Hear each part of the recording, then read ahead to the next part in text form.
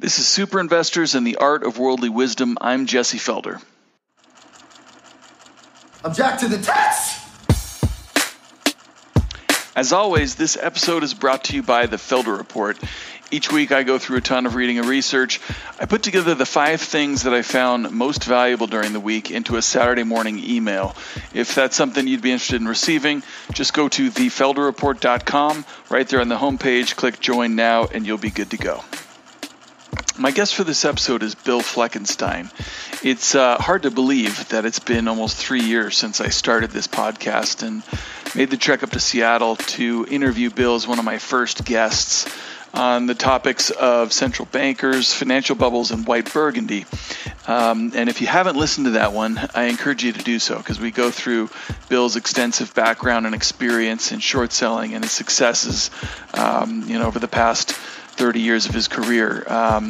But I thought with the global pandemic that's now threatening to burst the asset bubbles the Fed has blown over the past several years and now forcing central bankers into even more extreme monetary policies, this would be an opportune time to reconnect with Bill, get his thoughts on how these things are evolving and how investors might seek to profit in their midst. So without further ado, please enjoy my conversation with Bill Fleckenstein.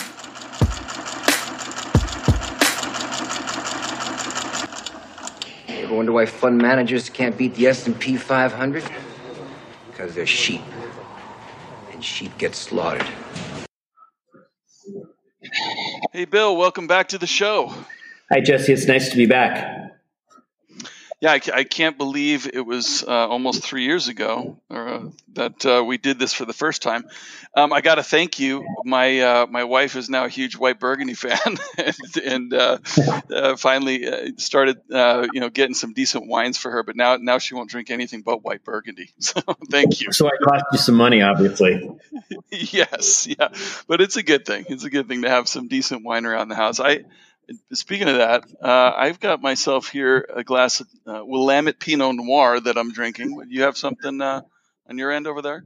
I'm actually having a beer. It's Perfect. Pretty warm out. Oftentimes a beer tastes good. I'll switch to wine. I never drink more than one beer. After that, they don't taste very good. Half the time, I don't even finish the first one.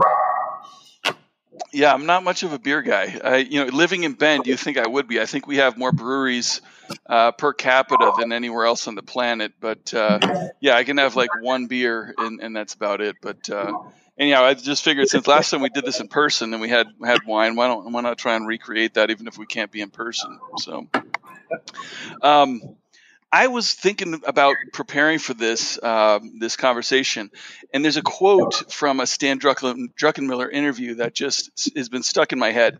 It's from that Lost Tree speech he gave, 5 years ago or something, where he says 80% of the big money we made was in bear markets and in equities because crazy things were going on in response to what I would call central bank mistakes during that 30-year period. And that's a real loaded quote, but I think it pretty well describes your career as a short seller, no?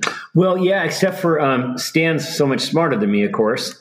And which I've actually been at a dinner with him a couple of times with some other guys, and but he made money not so much shorting, although they did make money being short. He would just load up on bonds, right? So it was, and for all I know, there was FX trades that came out of that. So it was more the ability to leverage up bonds and maybe FX to make money in the bear markets as opposed to being short. I mean, obviously, a lot of stocks have declined rather dramatically, but it is really difficult to make money being short when you're having to fight these massive liquidity injections. I really not even trying very hard at all because, they're rolling out these new facilities and $2 trillion. I mean, first of all, look what QE did. It took the market to the moon for a long time. They tried to back off. The market started to wobble. They came back with more. Then they came with the repo facility in the fall. Now they've started all this stuff. So it's just there's no roadmap when they're doing all of this. All of this monetization, and of course they're going to be bringing more fiscal stimulus, and the Fed has trained people to believe that nothing bad can ever happen when they do all this monetization, and they don't think about the fact that what they've done is they've sort of talked without talking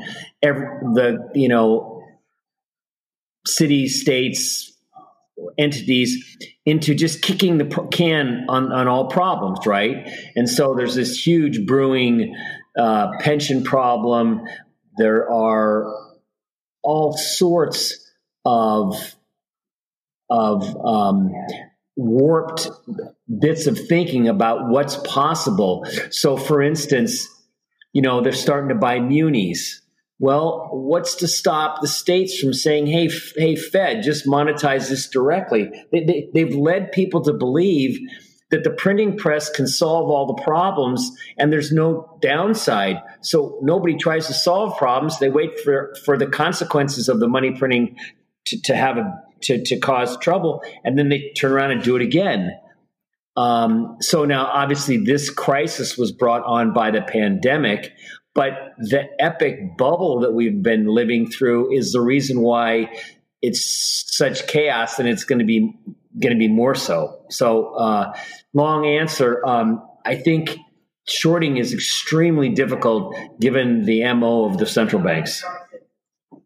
Yeah, and you tweeted a great article, I think it was last week or earlier this week, about these kind of central bank mistakes. I think it was the opening lines were something to the tune of, the coronavirus didn't create this crisis. It's just a catalyst for a crisis that's created by the Fed. So let's talk about the crisis that we're facing now. Obviously, is not just a health crisis; it's another financial crisis. But, what were the mistakes that the Fed made over the last 10 years that put us in this position? Well, it's been a slowly evolving, bigger and bigger issue. I mean, right? After the Greenspan's mistakes in the late 90s, which I think I captured in my book, and then we had the early part of the 2000 to 2010 period, the Fed didn't get blamed for the economic damage that was caused by the burst bubble because they pinned it all on 9/11. So then they cut rates and they did all that, and then they created a housing bubble, and they cheerleaded for that, and I actually covered that in the book. But then after that burst and nearly took down the financial system, they started doing QE, and they said they could stop and all that. And of course they couldn't. Remember when they tried to stop, the market started to wobble and they had to back off. I mean, they did get away with it for about a year, but basically, I think it was Kyle Bass who first noted that you can't leave NERP and ZERP, and you can't leave QE. I mean, or get very far trying. So, the Fed just created this false sense of everything's okay. They forced rates to be at zero. And when I say the Fed, the other central banks did the same thing. They forced rates to be at zero. And they got people complacent. And so we had the problem with the ETFs being bigger than the underlying securities and vol selling and all these. We had all this crazy stuff that mimicked portfolio insurance. And then instead of the bubble exhausting itself and taking itself down, which is what usually happens, and then spilling out into the economy and having all those things, the bubble was burst by basically a nuclear weapon in the form of this pandemic that basically stopped GDP around the world. So it wasn't just like the bubble just got pricked. I mean, it got obliterated, and so did the economy. So you've got this really wild cross currents between the pandemic and the panic over that, which I think we've passed the peak panic. Now we're going to struggle with how do we reopen the economy, and then the bounce back of the pandemic and all that sort of thing. So there's that. But and then there's the economic damage. And I don't think people have really gotten their heads around how extraordinary the economic damage is and is going to be. Well, yeah, and it's, I guess it's a testament. You mentioned the dramatic steps the Fed is going to or has gone in the last couple of weeks, and I think you recently wrote that it's far beyond anything you imagined, and especially how quickly they've unrolled it all. You've been writing for a few years that when we get another bear market, the Fed is going to pull out all the stops. They're going to start doing X, Y, and Z. But the fact that they have to start buying corporate bonds and things right now is due to the fact that they encouraged so much debt creation over the prior 10 years, right? I mean, absolutely. You said that perfectly, Jesse. It's just so bizarre that, my friend Jim Grant came up with this brilliant analogy, which I steal all the time, that the Fed, they are the arsonists, and they always get credit for being the firemen. and they're the ones that create the mess in the first place, but they never get tagged with that. And at some point that will change. I can't say exactly when. I have a hard time believing we're going to get through the next year or year and a half without people seeing what a reckless mess they are. We have to understand there's like two generations of investors that don't know anything but these crazy policies that they pursue. They've never taken any pain. There was let's say you started the investment business in 2001. Well, you've been at it for 20 years almost. That's a decent amount of time. You had about a year of pain in 2008. And if you've been in it for almost 30 years, you had a year or two in 2001, 00 to 01, and then 08. So you haven't ever seen any real pain, and you've been able to draw conclusions about how markets work, which really aren't true. They've only been true in this activist central bank era that we have just come through and are still in. And while 20 or 30 years is a long amount of time in a person's lifetime, it's not really in history or economic history. So when they look back and they'll write the history book, they'll say, God, there was this period that went on almost 25 or 30 years where they thought that they could print money and it wouldn't matter and all this stuff. And then of course, it will have blown up and they'll write a different outcome and they'll relearn the lesson. You can't do these things. But while you're going through it, these people think it's painless. So if you were the average portfolio manager or investor and you'd read somebody like me or somebody else who is critical of the Fed and they'd say, yeah, but look, it works. It works. They don't see. It's sort of like, people thought Oxy worked just fine until they found out that it was wildly addicting and it ruined lives, right? That's a little severe, but the point being, while you're going through it, when bad policies, a lot of time, the lead time between when you're pursuing the bad policy and when you have to pay for it can be 5, 10, 15 years. And so people have a hard time connecting the policy that created the bubble with the burst that comes later. I guess that's the best I can come up with. Yeah. Well, it's a great point that, so many investors have not seen anything but, Fed blown bubbles. I think, what is it? The NASDAQ had one down year since 2002. I think that's right. What? If I drew I'd be surprised. I think it's one down year. I'd be surprised if that's not right. Yeah. And so, people have, we got 16 up years and one down year. During their 17-year career, the only lesson you can draw from that is the Fed is going to prop this thing up and they can do it indefinitely, and you hear that, right? You hear that narrative from investors all the time. Markets can't go down as long as the Fed's doing what they're doing, right? But to me, it really comes back to Congress gave them this dual mandate, right? Whatever it is, moderate inflation or prevent inflation from getting out of control, but also full employment. And so the Fed has taken it upon themselves to say, we're supposed to prevent recessions. We're supposed to not allow recessions to happen.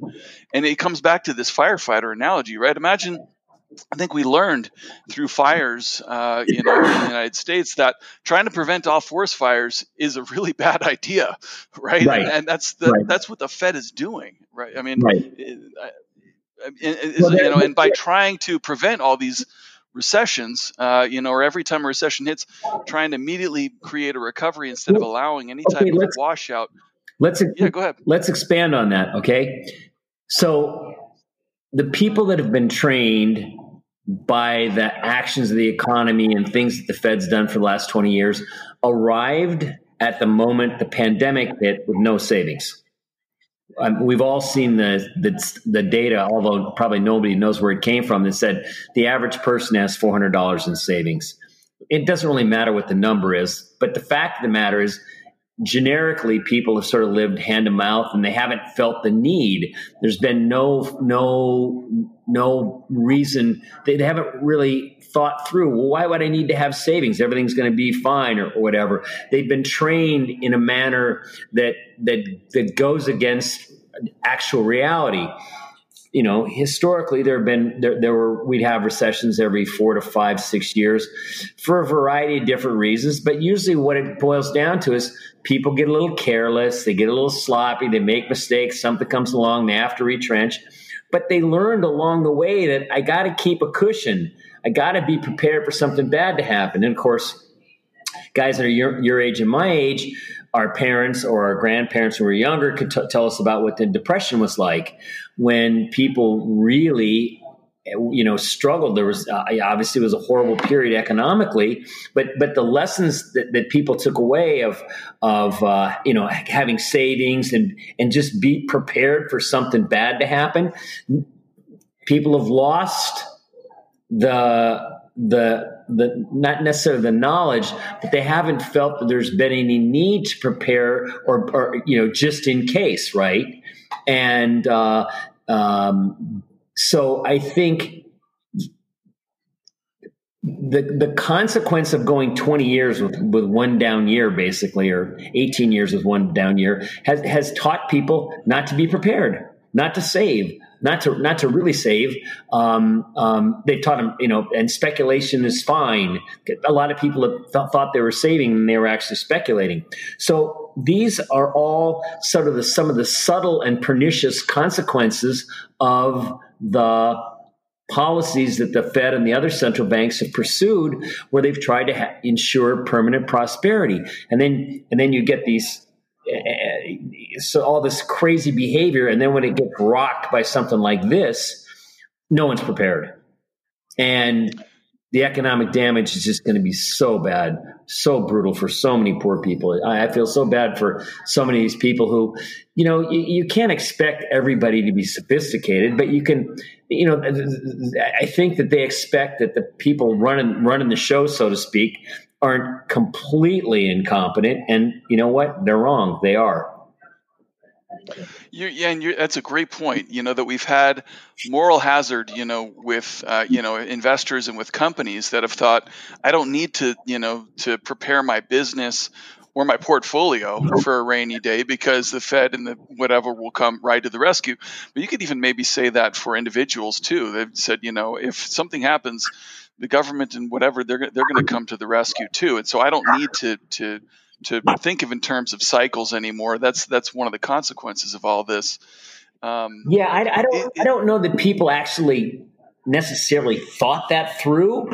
It just kind of what evolved. Do you know what I mean? Because if you would have really thought, gee, do I need to keep some savings? If you actually thought about that, you probably would. But I just think it's like the farthest things from anyone's mind. I mean, nothing bad ever happens. Why do we have to worry about it? You know what I'm saying? It's just like, yeah. How many times did we hear over the last couple of years? Right, we had just had the longest economic expansion in however long, and that encourages people to think, well, maybe this could go on forever. You have Janet Yellen saying we've seen the probably the last financial crisis in our lifetimes in 2009. You have all this kind of rhetoric of maybe the Fed has ended recessions. Maybe they've actually found a way to live up to their mandate. It's amazing. Yeah. So what used to happen when we'd have these quaintly called the economic cycle, and we'd have recessions and recoveries or booms and busts. But through those things, people learned, they learned to be careful, learn to do things differently, keep a cash cushion, have a decent balance sheet, not to speculate too much or whatever. And you had to, you had to learn and you had to be smart to navigate your way through these different business cycles. And now it's just been, an exercise in getting long some speculative security and hanging on for dear life, right? Which that worked. It's not exactly a thoughtful strategy, and even right now, still because of all the money they're printing, those FANG stocks arguably are extremely expensive. But I'm not saying that. Amazon does seem pretty well situated, but I don't know if it's worth what it's worth. I'm not trying to advocate for that, but the fact that there's been sort of this mindless adherence to anything that goes up, valuations don't mean anything, and so that also has led people to be kind of careless about how they look at their finances overall, I think. Yeah, and that's a consequence of the Fed, I guess, encouraging an economic expansion. We probably should have had a recession in 2015-16. Some people argue that we did, and the Fed rode to the rescue then, global central banks, to kind of prevent any type of even a mild downturn at that time. What is there a consequence? To come back to the firefighting analogy, when you prevent forest fires for a period of time, right, and allow all this detritus and undergrowth and all this stuff to kind of build up, you create the risk of a much bigger, more damaging fire when it eventually comes. Do you think that's where we are now because of these, policies the Fed's pursued for the past decade plus? Oh, without question. There's just no end in the aggregate. Essentially, no one's prepared. The cities aren't prepared. The states aren't prepared. There's just the concept of fiscal responsibility is the farthest thing from anyone's mind anywhere, except for some people with gray hair that have been through enough stuff and have read enough about financial history. So the Fed has basically penalized you so aggressively for being prudent that they stomped it out of people's behavior. You've been rewarded for being speculative, and you've been penalized for being prudent or frugal. So anyway, they created the landscape such that when this virus hit, and basically, created an instantaneous depression, basically, people came into it as unprepared as they possibly could be. So now the question becomes, okay, what's going to happen prospectively? Because how soon we open up and how fast we open up, that's in the hands of the politicians. And I'm not going to pick on anyone specifically, but generally they're incompetent. I don't care whether Democrats, Republicans, where they are. Now, not all. There's now and again you see, the occasional politician that's actually smart and can make decisions. But my big fear is, because my biggest worry, forget being a bear or a bull on this or that, my biggest worry is the economic devastation that's going to happen to so many people because of the depression that's been caused by stopping the economy to deal with the virus. And I think that the average politician is more concerned about the incremental coronavirus death than they are with the bankrupting of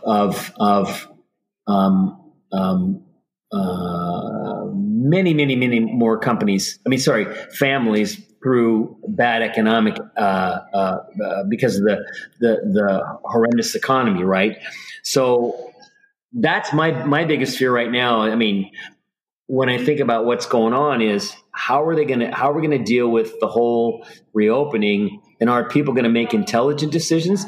When I look around, I'm afraid they're going to make a bunch of political expedient decisions for themselves. You're the governor of a state, You're worried about getting criticized when you reopen, when there's going to be more deaths, because there will be. But I don't think you feel like you get criticized if 5 million households in your state basically go bankrupt. Then you get to blame that on the virus or Trump or the bubble. And so I think that's the biggest danger is going to be economic mismanagement on the part of politicians going forward. And then you combine that with the insanity that the Fed's created, and it's a real problematic mix. Yeah, well, that's what I was going to ask you is, we were talking about the central bank mistakes leading up to today.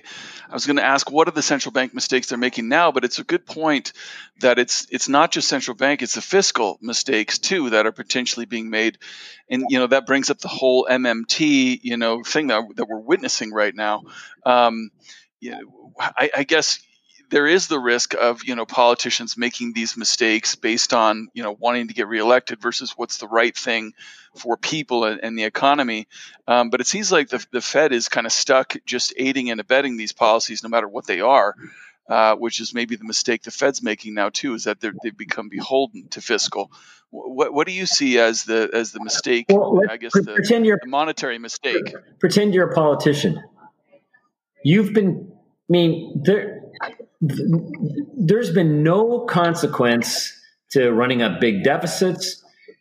There doesn't seem to have been any consequence to printing money because they don't see the economic damage from the bubble. They just blame it all on the pandemic. So they've all been trained that nothing really matters from a fiscal or monetary standpoint. So they're all going to push for the government to do more and more and more. They spend trillions at the drop of a hat. Everybody's for it because why not? It doesn't have any consequence, so they think. Now, we haven't gotten to the part where the bond market doesn't work anymore because of what they've done, and that's for down the road. But again, it's part of the danger of the Fed enabled that the can to be kicked on lots and lots of different issues. And now when the economy stops and basically, entities all go broke, then they look to the Fed to do more. And of course the Fed does more, and eventually they'll do way too much. But again, the Fed created the problems in the financial landscape, and those are bad. But again, the real danger to them is what happens next on the economy, and we just have to see because they're gonna. Some places they'll be very slow to open up, and they're going to do tremendous damage. And other places they'll open up sooner, and there'll be rebounds in the virus, and people will freak out, and we'll have to see what happens. This is it's going to be so much trickier, I think, than what the stock market's discounting. But again, you don't know what the stock market's discounting because the Fed pumped in $2 trillion, in less than 5 weeks. Yeah, well, and that's a great point. Let me ask you this: the Fed, went, far bigger than anything anybody imagined. I think you could argue they learned their lesson from the financial crisis rather than kind of, saying, hey, is this big enough markets? Is this big enough economy? And then having to get bigger and bigger to finally find the level that was enough to kind of put a floor in for stocks, which, is also arguable whether the Fed had a role in that or just an accounting change. But they decided this time we just have to go huge right out the gate. You suggest, and I think it's absolutely reasonable to expect the economic malaise is going to be not just deeper, but so much longer. We're not going to just reopen and go back to where we were in February. We're going to reopen a piecemeal, and there's still going to be social distancing measures, and the virus might make a comeback, and it's going to potentially take a long time. Guaranteed the virus may come back. The question is how manageable it turns out to be, but for sure it's coming. It's going to come back. Yeah, and so I guess my question is, the Fed has already gone so much bigger than anybody thought they would go.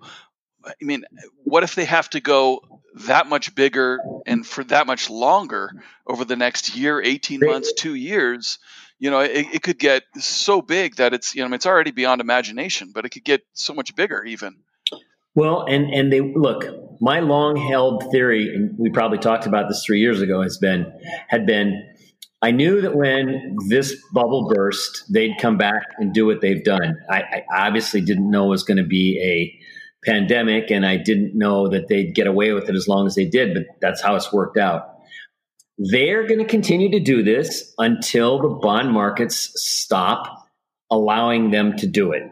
In the old days, the currency markets would have stopped them. But when all G7 countries are doing the same thing, they're just various flavors of the same bad paper, right? There's no real difference between any of these currencies because they're all doing the same crap. So at some point, it's going to be up to the bond market to say, I don't know if I really want to own these. Now, if you're a pension plan or an insurance company, how are you supposed to diffuse these long-tailed liabilities with a 10-year bond that yields 60 or 80 beeps? There's nothing there. Now, for a while, it kind of worked because guys, were hopeful rates could go to zero or negative, which is insane. But I just think at some point it's going to change. And I thought it was interesting that Jeff Gundlach, he had some webcast recently where he said, there's no value in bonds anymore, and there aren't. They've been reward-free risk for quite some time, but I don't know what's going to happen, but somewhere along the way, there's going to become a moment in time where psychology is going to change, and maybe it's when we're issuing, when the deficit gets to 3 or 4 trillion, and it all of a sudden, inflation has picked up because that's liable to be on the other side of this depression, the bottlenecks that we hit, and people have been sensitized to not being able to get holds of things. Psychology's changed. I mean, who would have thought people would hoard toilet paper, for instance? But that's a mindset of, well, maybe I better have some just in case. And when you start to get people to think like that, and they start looking at these policies, and we get on the other side of the opening and start to see the bottlenecks and things, and people start to say, well, I mean, the Fed is telling you that 2% inflation is not enough.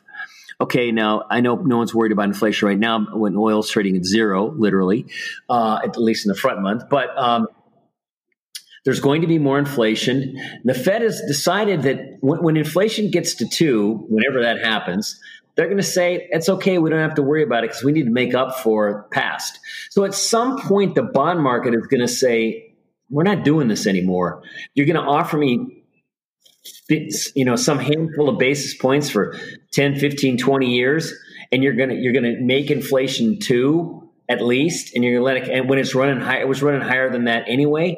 So somehow they're going to lose the bond market, and that will stop this lunacy, and then that's going to be a real train wreck. Of course, I don't know when that's going to happen or how it's going to come about. And then you also have to think about the debt jubilee idea. I mean, Japan could pull that off now. Japan could the BOJ could say to the MOF, hey, let's tear up that paper. The MOF could say, we'll give you, because they own 44% of or some number like that of the Japanese bond market. They could just say, we'll trade you in a 200-year piece of paper at 1 basis point, and basically they get rid of the debt. So there's a possibility that somebody may try debt jubilees, and that could be the thing that changes psychology. All I know is this: when you're printing trillions, and you want 2% inflation, but you'll take higher because you think you haven't had enough, which they've all said. We've been behind. Look. At some point, and rates are like sub 1. At some point, bond markets are going to crack up. It's just math. And on the subject of this 2%, the Fed's mandate was stable prices. Jesse, that's the mandate: stable prices.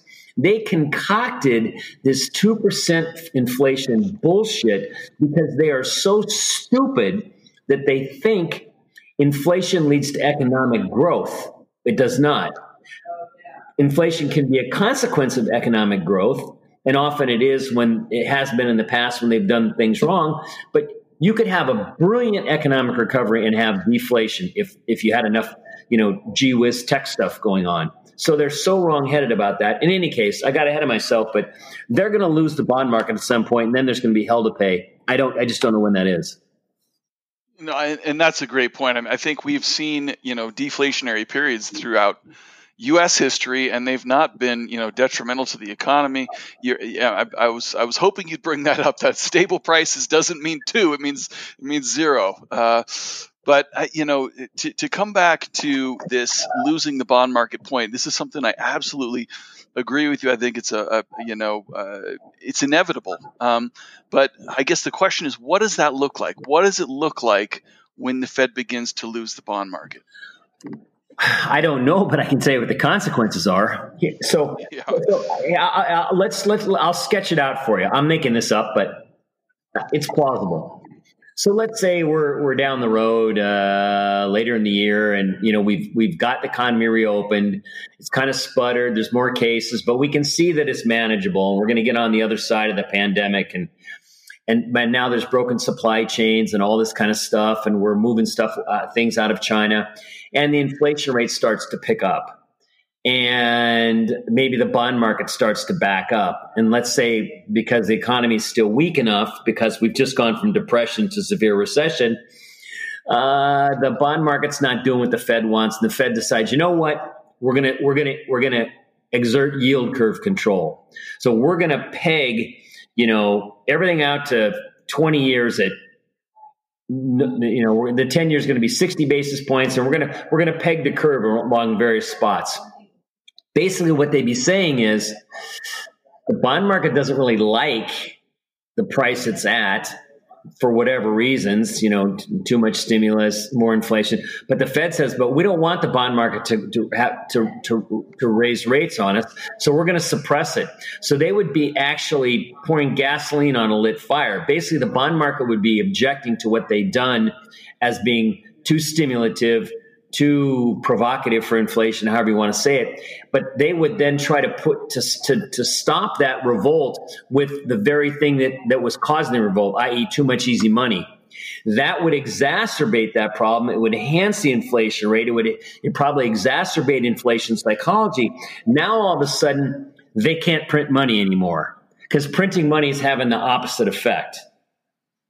Now, it's hard for people to get their heads around that because what they've seen in the last 20 or 25 years, but that could easily happen. Then all of a sudden, when you can't print money to get out of the problem, then you could have a real depression. Then you'd have to deal with all the unfunded liabilities and all that stuff.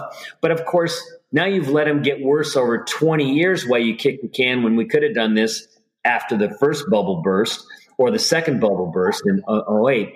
So that's what it would look like. But then the other side of it is we have to see it could be that Japan tries the debt jubilee. And how does that play out? And I don't really know because, and we could try that here. So I don't know. I can describe how they could lose the bond market. I could see how it's plausible. I could see inflation psychology having changed after people have been through this pandemic.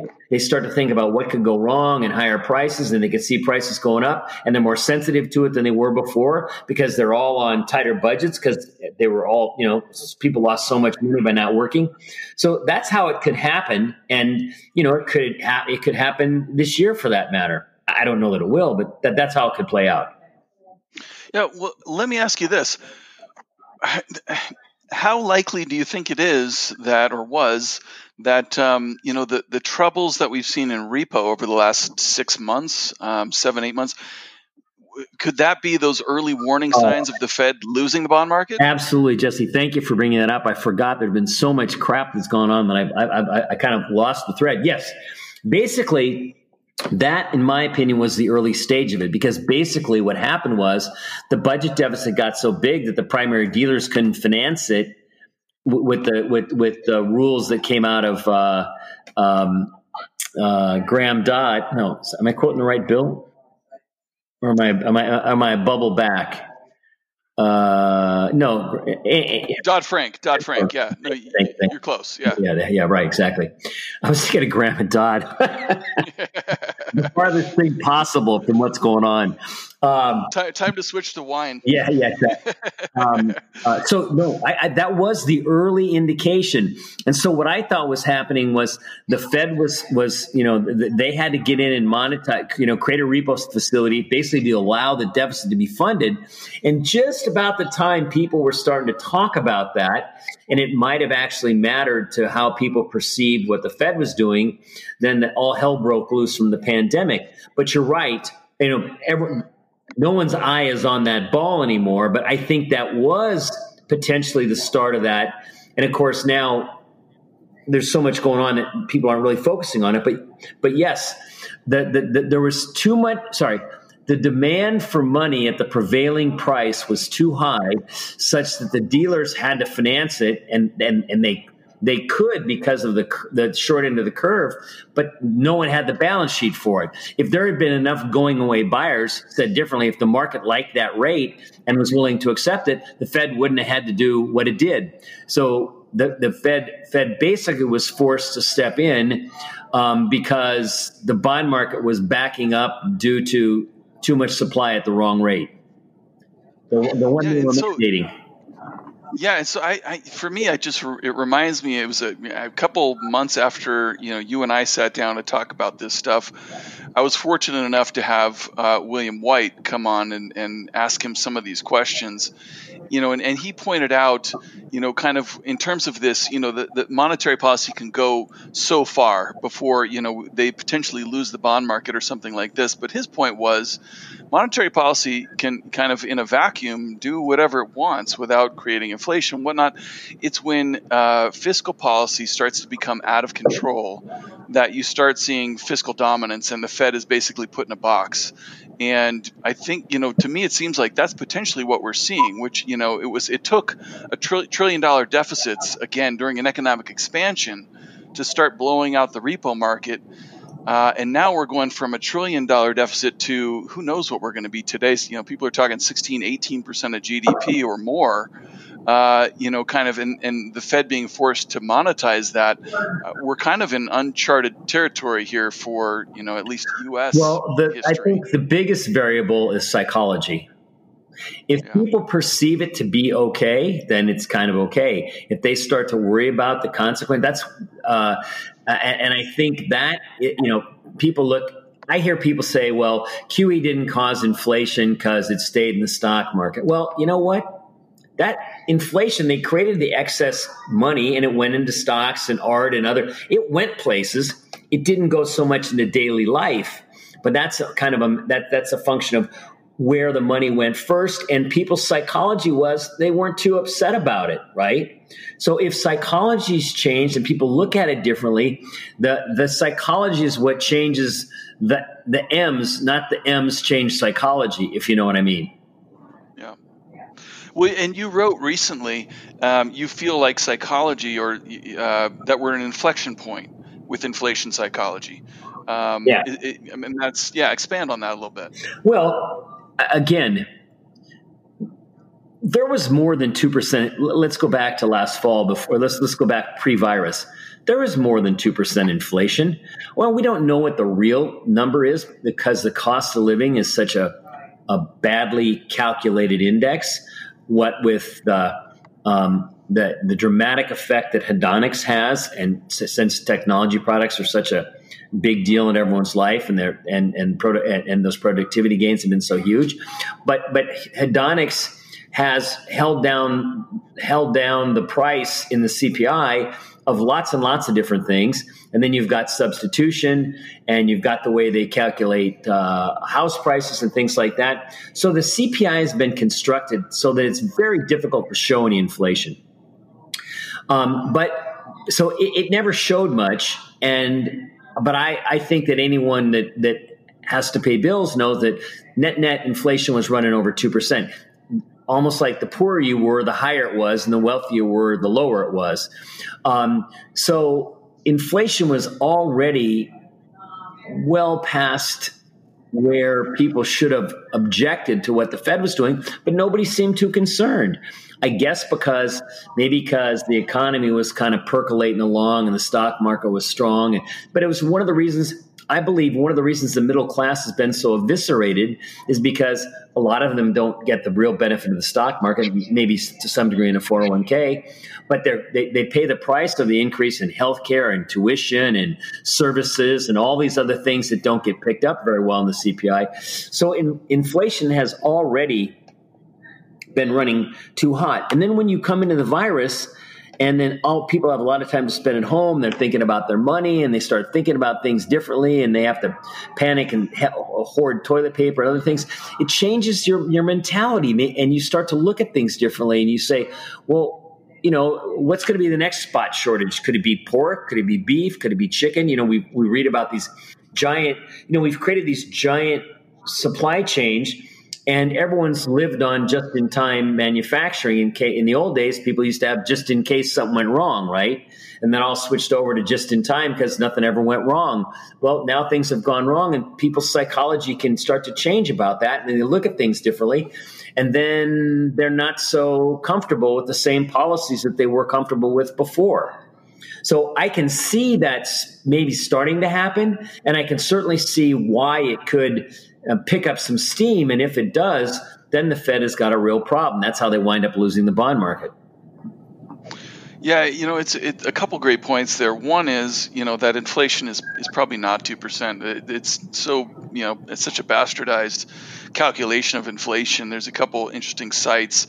I think if you just Google shadow stats, you'll see if you calculate inflation the way that it was calculated in 1990, we're running at 5-6% inflation. We have been for the last 10 years.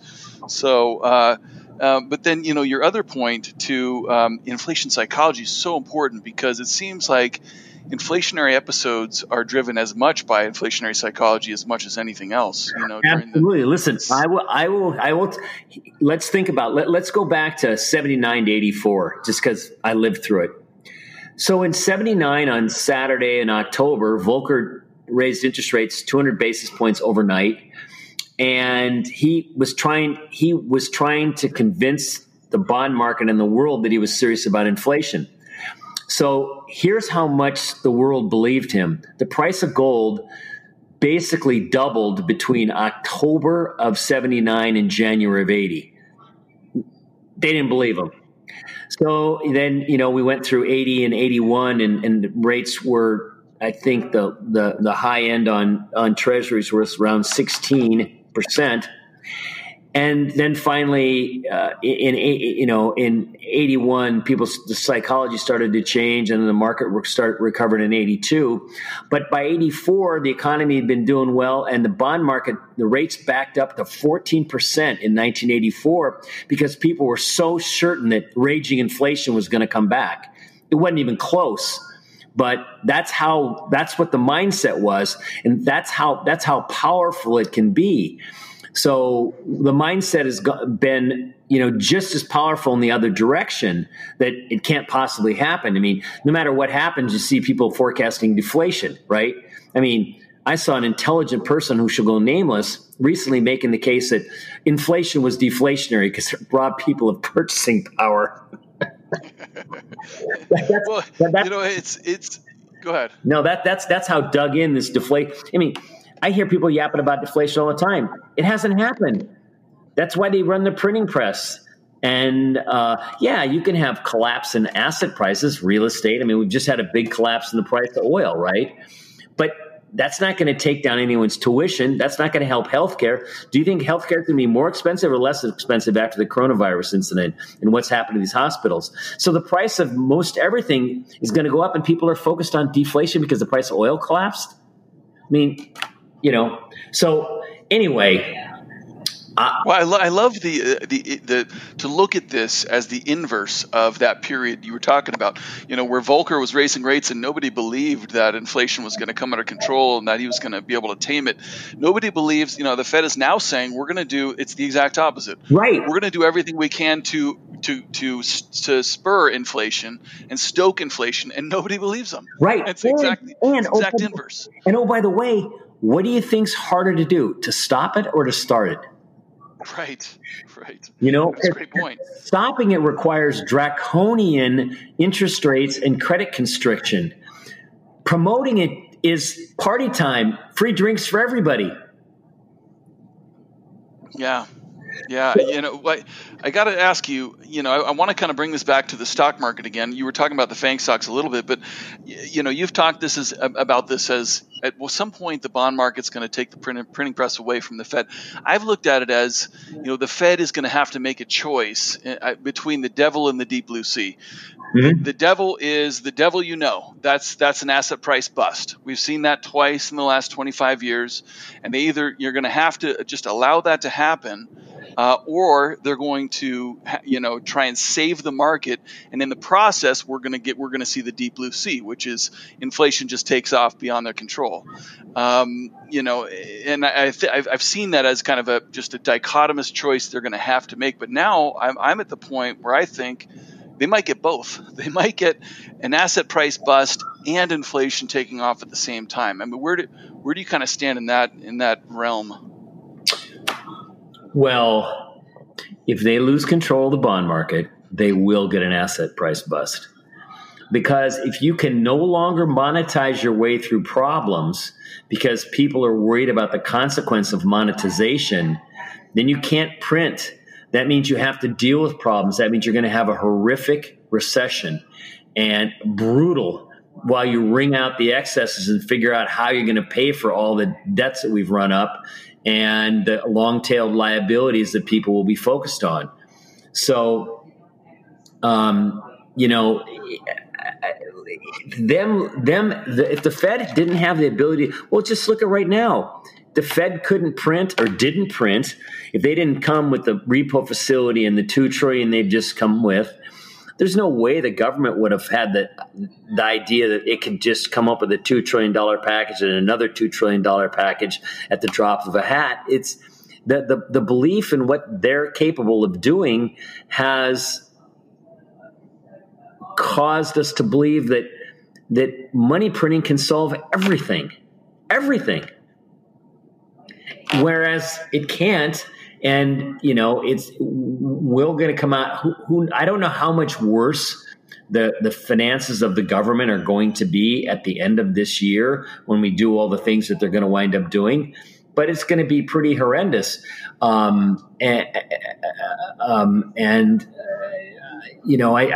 It's impossible to speculate, how bad things could get if they weren't able to do this. But I just wanted to share the psychology is if they lose the psychology and the confidence of people in the bond market, we're in for a world of hurt, because I showed you, they didn't believe Volcker after he'd done the right thing. He'd done all the right things. And in 84, they still didn't believe him. And the rates backed up to 14%. Inflation was running like 4, 5 at the most, right? So the 1,000 basis points of real return. People didn't want him because they were so convinced. That changed. But that's what can happen if people lose confidence in him. I mean, it's really, you can just let your imagination run wild as to how bad it could be. Yeah, and I guess, my question is, to go back to that earlier period, it feels to me like we could be facing another kind of stagflationary environment where we have a painful recession, but it's not necessarily, it could be disinflationary in the short run with the oil price crash and a dramatic drop in just demand from forcing people to stay home and not work. But it seems to me that, this is going to linger even once we reopen the economy and all this kind of stuff, that it could be a stagflationary type of environment for a period of time, which would force people to lose confidence in the Fed's ability, in terms of not just the bond market, but also the stock market. You lose confidence in that Fed put. I think that's the highest probability outcome, Jesse, is stagflation. Okay. So in terms of the stock market, then, last time we talked, as a short seller, who's somebody who's very nimble and tactical, and patient in that regard, because you have to be with what's going on. Are you looking for that opportunity to, shoot him in the back, as you like to say? Well, the amount of monetization has kind of taken, this rally, when it rolls over, would be the classic shoot him in the back opportunity. But, again, I don't really know how to read the tape and what to expect with the massive amount of stimulus that they're applying and other central banks are applying. So I've been running my short strategy, so to speak, by being long gold and gold miners, because I felt that, and I imagine we probably talked about this a few years ago, although maybe I hadn't got that committed to it yet then. I just felt that because they're always going to err on printing too much money until the bond market takes away the printing press, that the things that make me want to be short, I can express my views on that by owning gold, or in this case also gold miners, because of the valuations there and the prospects for their businesses. So I've sort of not tried to be short because it's been so difficult, and rather be long gold and gold miners, and that's actually been a better way to do it than trying to be short. Now I know there are a lot of smart guys that made money in being short retail and maybe the oil patch and all that. But again, I just, and I look at the destruction of those stocks and think, wow, I could have been in them. But I've always kind of been involved in tech stocks, mostly on the short side. And that really still hasn't worked. I haven't really tried because it hasn't worked. So I just think until the bond market really decides it doesn't trust the Fed, I think you'll make more money being long gold and gold stocks than you will being short, generically, not specifically. I'm sure that some guys have made tons in certain areas, like I've noted, but I just think it's just easier. It'll be easier to do it this way. Well, that's a fascinating answer, because we started out the conversation with that Druck quote, and you said, well, he didn't make his money shorting stocks; he made it through bonds and FX. And sometimes the highest probability trade is not just shorting the stock market. There's a better way to express it, and that's what I hear you saying with gold. Is there's a better way to express this trade about the central bank mistake, and that's just through being long gold. Right, gold, and I think silver at some point will really catch a bid. And the thing of it is that, the gold stocks have been so. They had a period in the first run of gold when it went from 275 to 1800. A lot of them expanded somewhat carelessly, and so they really got pummeled in the gold bear market when it traded from 1800 to 1100 or wherever the hell it went. And now people have been sort of nervous about taking an interest in them, when a lot of the companies have been really well run and cleaned up. And so, there have been various times I've looked at it and said, well, I can make 50 or 100% in these miners without anything really spectacular happening. It's going to be easier than being short. Now, it hasn't been all that easy, but being short hasn't been all that easy, save for this last little break or big break we had. But then there's been a hell of a lot of motion around that as well. Well, it's funny. It is a big break, but it feels like a little break compared to the huge bull run that we've seen in the last 10 years. Is there any type of action, that you would in the stock market that would get you excited about the short side? I'm sorry, can you say that again? I'm not sure. Yeah, no. Is there any type of action in the broad market or in those tech stocks that would get you excited about the short side? Well, again? If you look at the S&P, for instance, if it were to roll over around here somewhere, it could look like a failing rally.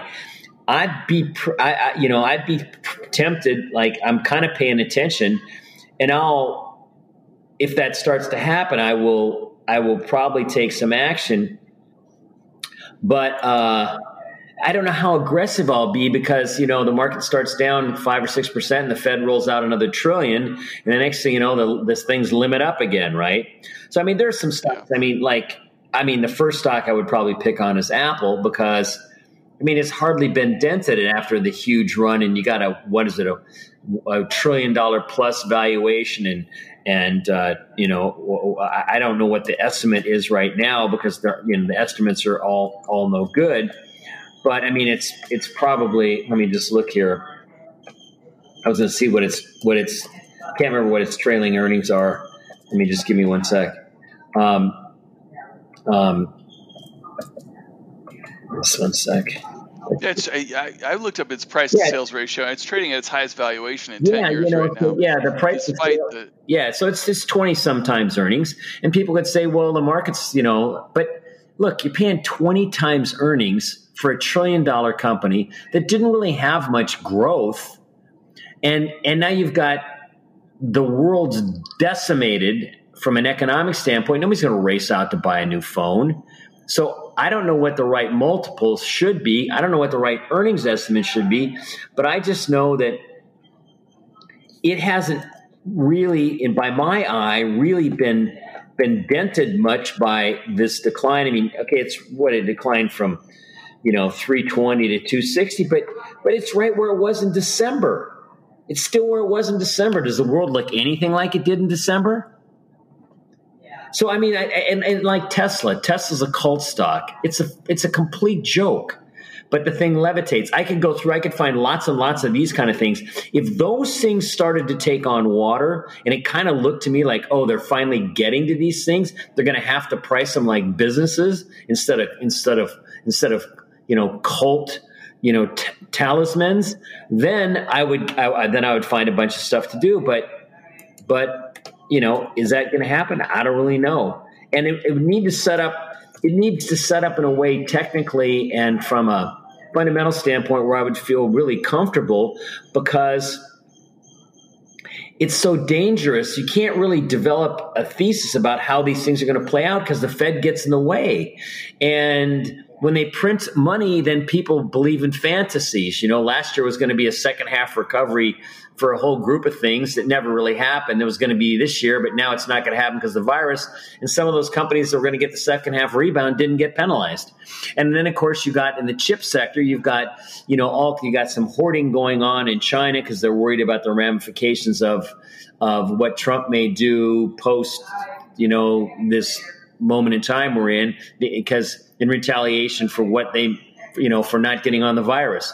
So then you've got there's so many weird signals coming out of, say, the chip supply chain. It's hard to get a real bead on what people are thinking so you can figure out how you can take advantage of that. So I just find, the degree of difficulty factor is so extraordinarily high that I really need a really juicy setup, which I can't really define to you in advance until I see it. Some combination of technicals and fundamentals that make it look like now the thing's going to go down, and then we'll maybe flush the low from March, and then you could get a real waterfall. But they're going to step in and try to arrest that, so you're going to have to be nimble. You can't really invest on the short side right now, in my opinion. You just have to trade it.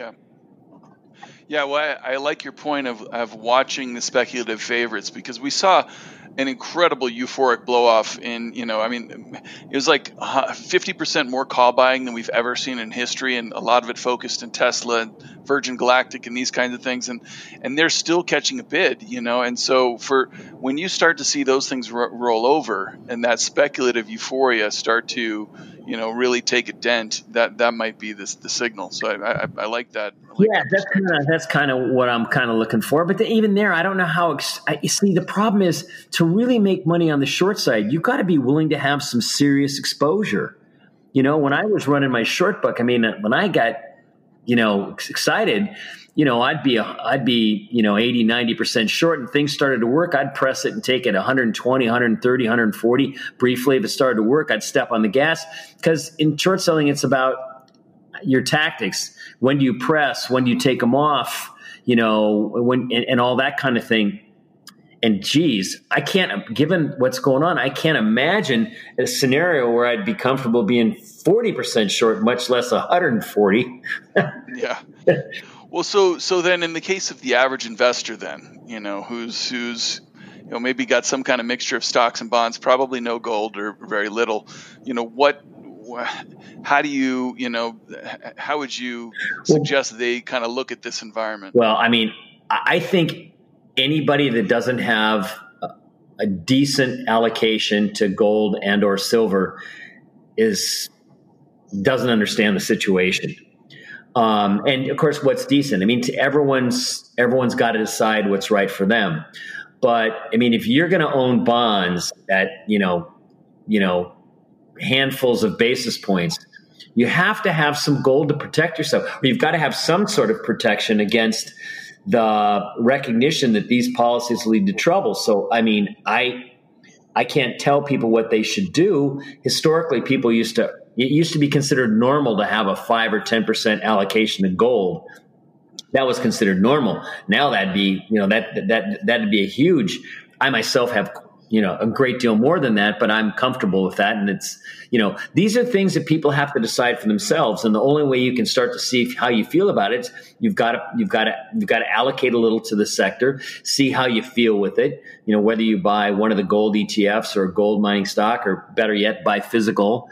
And then you see how you feel and how does it make you feel, and how do you look at your stocks and bonds knowing you have that? And that's the only way you can really get your head around what you need to do. Is you've got to take a little action. I'll give you a different example. There's been millions. I mean, there's been lots of moments in time where, like, I was short a bunch and I was wrong. I pressed them. And the only way you can figure out where you need to get is you got to start taking them off, right? I got to start getting smaller. Or I have rarely been asleep at the switch when the market's buckled and I felt like I had to get bigger. But again, same thing. You got to add your exposure and see how it makes you feel. So I think anybody that was a friend of mine who I cared about and I sat down to talk to, I don't like to tell them what to do, but I'd say, listen, you have to think about having some gold or gold mining stocks to protect yourself from what's going on. And I would explain why. And so that's what I would say to any of your listeners. I don't want to sound radical, but it's almost foolhardy, given what they're doing and what they're going to do, to not have some exposure to precious metals. And you could look at it like, okay, I'll have a 5% allocation and I hope that it doesn't work, because that'll mean the 95% works. I look at it differently. I'm going to have a much bigger exposure because I think it's going to work, but it all depends on your perspective. But to not have any, or to not think about having any, I think is dangerous. Yeah, it's like not, I'm not going to buy homeowners insurance or what have you. I mean, I'll be more blunt. I think if you have no gold in your portfolio right now, you're crazy. Well, it's your podcast. You can say that. Yeah, that's right. Yeah. Well, Bill, thank you so much for taking the time to do this. I really am grateful to you for spending so much time, just going through and sharing your views with all this stuff. It's super valuable. Where can people kind of keep up with you and your ideas? Well, I've in the last group of years, I've taken to, tweeting now and again. And so I'm on Twitter at FleckCap. But if people wanted to read I write a column every day and I answer questions, and that's at fleckensteincapital.com. It is a pay site because I don't want trolls, but I priced it cheaply. It's $120 a year if anyone cares. And if they want to learn more, they can go there. Well, I think I've been reading you for 20 years now, and I highly recommend it. I can't believe it's been so long that I've been reading your stuff. So clearly you've infected my whole process. I can't believe that I've been writing the column for like almost 23 and a half years now. I can't believe it's been that long. You were there. Well, it's been a great service to me, and I know it's been a great service to tons of other investors out there. So thank you so much for doing that. And thanks again for taking the time to do this. We'll have to, hopefully we can do it again. We won't wait 3 years. Yeah, and we can do it. We can do it together. We can break all the rules and sit across the table from each other. There you go. It's a deal. I'll bring the wine again. Okay.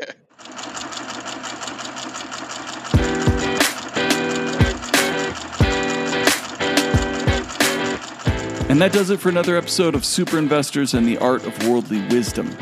As always, you can find notes and links related to this episode at thefelderreport.com. Thank you for listening, and until next time, buy low, sell high.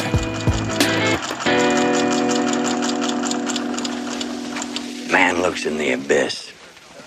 There's nothing staring back at him. At that moment, a man finds his character. And that is what keeps him out of the abyss.